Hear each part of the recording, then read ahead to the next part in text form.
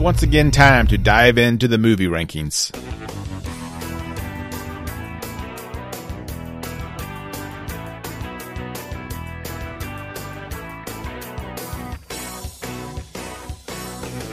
Welcome to the best movie of the year so far.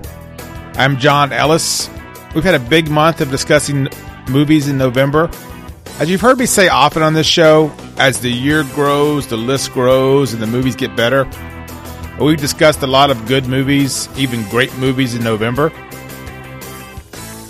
But today we once again answer that question, what's the best movie of the year so far? Again, thanks for taking the time to listen today. If you're new, click that subscribe link to be notified of new episodes. I have links in the show notes to help you with that. I've got some great feedback from these daily episodes. Thanks for those that have left 5-star reviews as well. It's really helping other people find this podcast, so I appreciate that. Because in November we've had these daily episodes, they've been shorter episodes. I often do not get a chance to recap the list of the best movies of the year so far. So we need a good reset. Today we are ranking the best movies of the year.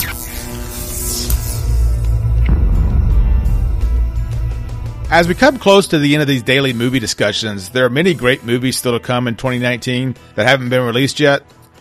Plus, if you've listened over the past few weeks, you know I really like, if not love, some of these movies we've discussed. So, of course, that changes the list. So I'm going to go through the top 20, starting at number 20, where we are now with these movies, where they're all ranking, what I think of them all compared to each other. Now, obviously, this is a top 20, so I like all of them, so you should see all these movies. But just to give you a sense of kind of priority here and what to look for. There's some that didn't make the top 20. Let me kind of give you some close ones that didn't quite make it for me. The Joker, I wasn't a big fan as everybody else. It's certainly a good movie, but it's not a top 20 movie for me. Other fine movies that are really enjoyable, but just aren't that quality movie. Stuff like El Camino, the Breaking Bad movie. Charlie's Angels was a fun movie. Ready or Not was a really great movie this year. Hustlers with Jennifer Lopez. A lot of people loved that more than I did. I thought it was fine. It was good. It's just not a top 20 movie. And then you have stuff like Captain Marvel, which was really good. So there's a lot that didn't make the list that I actually liked. So let's look at the top 20 though.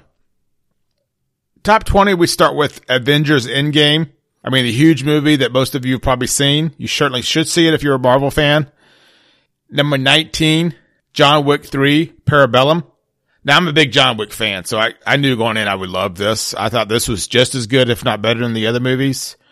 It's great action, some great scenes. Did a previous episode on that worth checking out, so go check out my episode on John Wick 3, Parabellum. 18 is the Downton Abbey movie. Now, admittedly, this is probably just a movie for a select few of us. I was a big fan of the TV show. So if you're a fan of the show, then you certainly will like the movie because it's everything that you want it to be as a fan. So in that respect, it was perfect. Number 17, a movie I just recently talked about last week, Wild Rose, which is sort of a Star is Born story based on a Glasgow girl in Scotland wanting to come to Nashville. It's a familiar story, but what makes it so great is the star, Jessie Buckley. She's phenomenal. Number 16, Toy Story 4. This is exactly what you thought it would be. It's an amazing movie. And the other reason it's really 16 for me and not top 5, just because I tend to like more of the original stories, but it's certainly everything a Toy Story movie is supposed to be. 15, Ad Astra, sci-fi movie with Brad Pitt. 14, Brittany Runs a Marathon. I thought that was a great movie, great fun movie to check out. 13, Blinded by the Light, a movie based on a Bruce Springsteen fan and all based on Bruce Springsteen music. If you like the music and you like classic rock, you'll love Blinded by the Light. 12, A Beautiful Day in the Neighborhood. Tom Hanks plays Mr. Rogers, and for me, that's enough.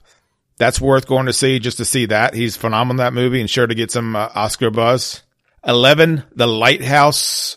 Now this is an art movie. This is an art piece. You got to know going in what this is. It's not going to be your typical movie. I enjoyed it. I thought it was really well done. And it's a movie you kind of think about constantly over and over again, sort of what the metaphors were and what it's trying to say. But if you like that kind of movie, you like think pieces, The Lighthouse is worth checking out. Now, the opposite end of that spectrum is number 10. Dolomite Is My Name. Eddie Murphy's back with a new movie, The Dolomite Story. This is available on Netflix. And it's certainly a fun movie, and it's good to see Eddie Murphy back. Check out Dolomite Is My Name. I feel like we're bouncing back and forth from one extreme to the other because now we're at number 9, The Nightingale.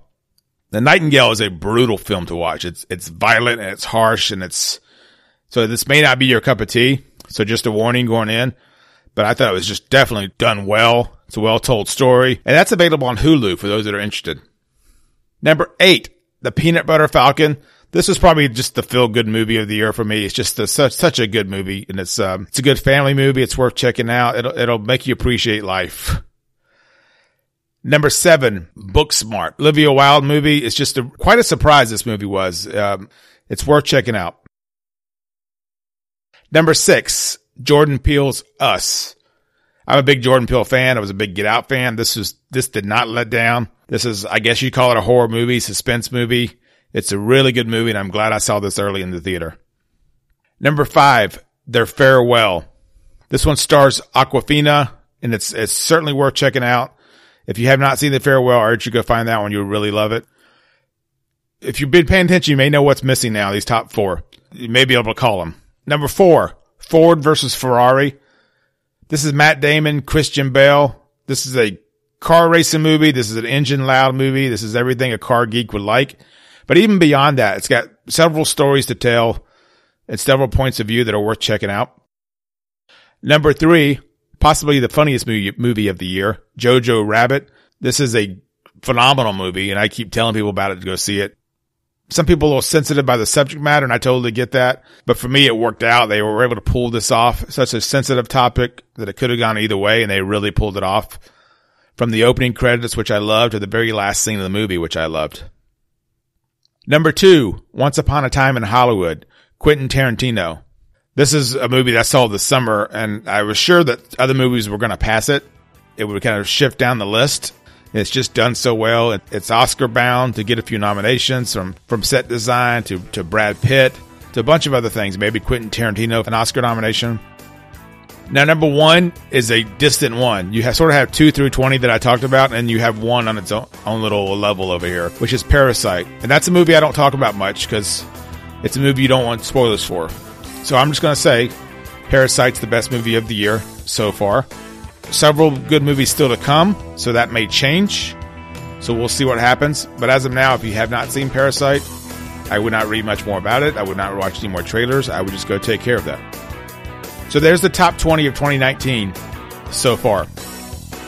It's been fun having these daily episodes, but still a lot more to do and a lot more movies to talk about this year. As always, you can find this episode and all the others on the major podcast channels. Join the discussion online. Let's talk about more movies. You can find me on ellisonmovies.com and always on Twitter @ellisonmovies. Until we talk next time, I'll see you in the theater.